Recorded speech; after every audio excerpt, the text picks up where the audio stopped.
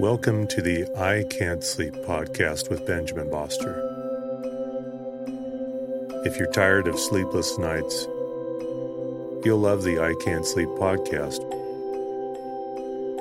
I help quiet your mind by reading random articles from across the web to bore you to sleep with my soothing voice.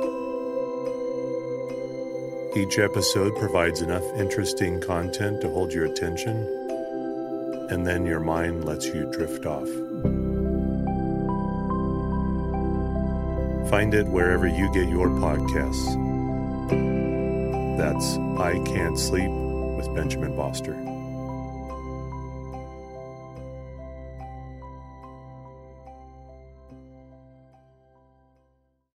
Hey, Drew Scott here, and I'm Jonathan Scott, reminding you that life's better with a home policy from American Family Insurance. They can help you get just the right protection at just the right price and help you save when you bundle home and auto. Kind of like Goldilocks and the Three Bears. It'll be just right for you. We love a custom build. American Family Insurance. Insure carefully, dream fearlessly. Get a quote and find an agent at amfam.com. Products not available in every state. Visit amfam.com to learn how discounts may apply to you. American Family Mutual Insurance Company, SI, and its operating company, 6000 American Parkway, Madison, Wisconsin.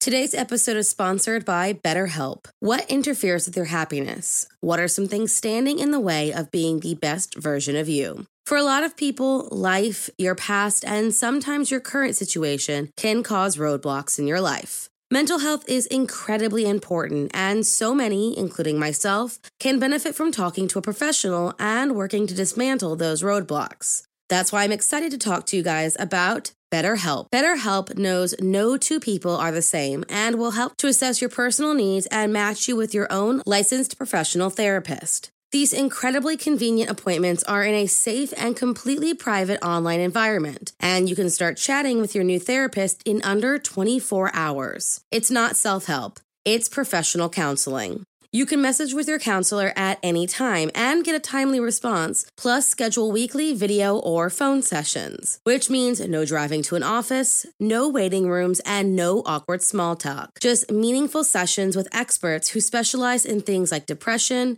stress, anxiety, relationships, trauma, family conflict, LGBTQ matters, grief, and so much more. There is truly someone there for everyone. And BetterHelp is committed to finding your perfect match, which means if you and your counselor don't mesh for whatever reason, they make it easy and free to seek someone new if needed. BetterHelp is more affordable than traditional offline counseling. And with financial aid available and access worldwide, they truly make it easy for anyone to seek the help they need. As a listener, you'll get 10% off your first month by visiting our sponsor at betterhelp.com/morningcup. Join over 1 million people who have taken charge of their mental health. There were two more murders 15 miles away. When police arrived, they found the telephones and electricity lines. We have a weird homicide. In a scene described by one investigator as reminiscent of a weird...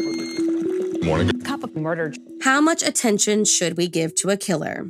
The easy answer is none, because that's exactly what they want, and the last thing we want to give a cold-hearted villain is his time in the spotlight. But in a world that is increasingly interested in the morbid and macabre, it's hard to ignore the tragic stories we see in the news. On May 31st, 2019, a man walked into a municipal building in Virginia Beach and killed 12 and wounded 4 more. A man who, when the Virginia police gave their press conference after the tragedy, vowed to only say his name once. So if you like your coffee hot but your bones chilled, sit back and start your day with a morning cup of murder. Not too much was said about Dwayne Antonio Craddock other than the bare minimal facts. Things like the fact that he was born on October 15th, 1978, graduated from a Newport News high school in 1996, served in the Virginia Army National Guard in Norfolk as a cannon crew member until his discharge, was never deployed for combat, and in 2002, graduated from Old Dominion University with a degree in civil engineering. After that, he worked as an engineer in the city's public utilities department until his resignation on May 31st, 2019, following a scuffle with a fellow employee, mere hours before the unsuspecting, extremely private man turned deadly. You see, despite being described favorably by almost everyone who he met, there was a lot Dwayne's coworkers didn't know about him. Things like his marriage and subsequent divorce a decade later, or that for the last 3 months, he had been slowly but legally purchasing a small arsenal of 6 weapons and hundreds of rounds of ammunition, or that he was on the edge and was ready to snap.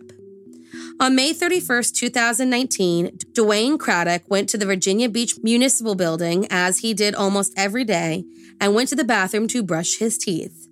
Because he was in good standing and his resignation was nothing but amicable, no one took a second glance as their coworker made his trip to the bathroom. It was something he did every single day after eating. He exchanged pleasantries with fellow employees about his plans for the weekend, reported to a job site around 2:30, and acted as if nothing was out of the ordinary. That was until he started shooting. He started by leveling his weapon at a person sitting in their car in the parking lot, and at another walking up the steps at the entrance of the building.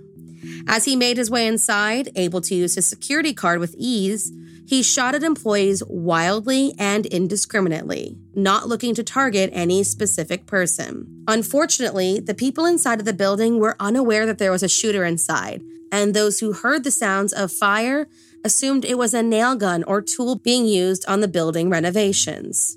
It wasn't until an email was sent out at 4:22 p.m. that anyone was sure what was going on. Not just that, but when police did arrive, the security doors that Dwayne was able to breeze right through were locked to the responding officers. When they finally made their way through, they engaged Dwayne Craddock in a shootout, and he was fatally injured, dying shortly after at a nearby hospital. In the end, 40-year-old Dwayne injured 4 and took the lives of 12 individuals. 11 were city employees, and 1 was a contractor who came into the building looking for a permit. 6 of those employees worked right alongside Dwayne Craddock. Dwayne, who had up until this moment had only minor traffic violations on his very clean record. Those who perished were Laquita C. Brown, Tara Welsh Gallagher, Mary Louise Crustinger Gale, Alexander Mikhail Gusev, Catherine A. Nixon, Richard H. Nettleton, Christopher Kelly Rapp, Ryan Keith Cox, Joshua O. Hardy, Michelle Missy Langer, Robert Bobby Williams, and Herbert Burt Snelling. The day after the shooting, the local police held a news conference in which they detailed each of the victims in the shooting. At the end, they gave the name of the shooter, vowing it was the first and last time they would ever do so. The Craddock family taped a note to their door that read, "The family of Dwayne Craddock wishes to send our heartfelt condolences to the victims. We are grieving the loss of our loved one." They, along with everyone else, were at a loss for what his motive could have possibly been.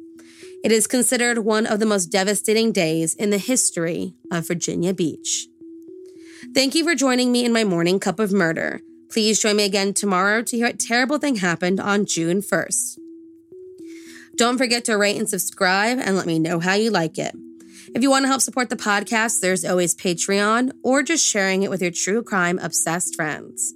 And remember, stay safe.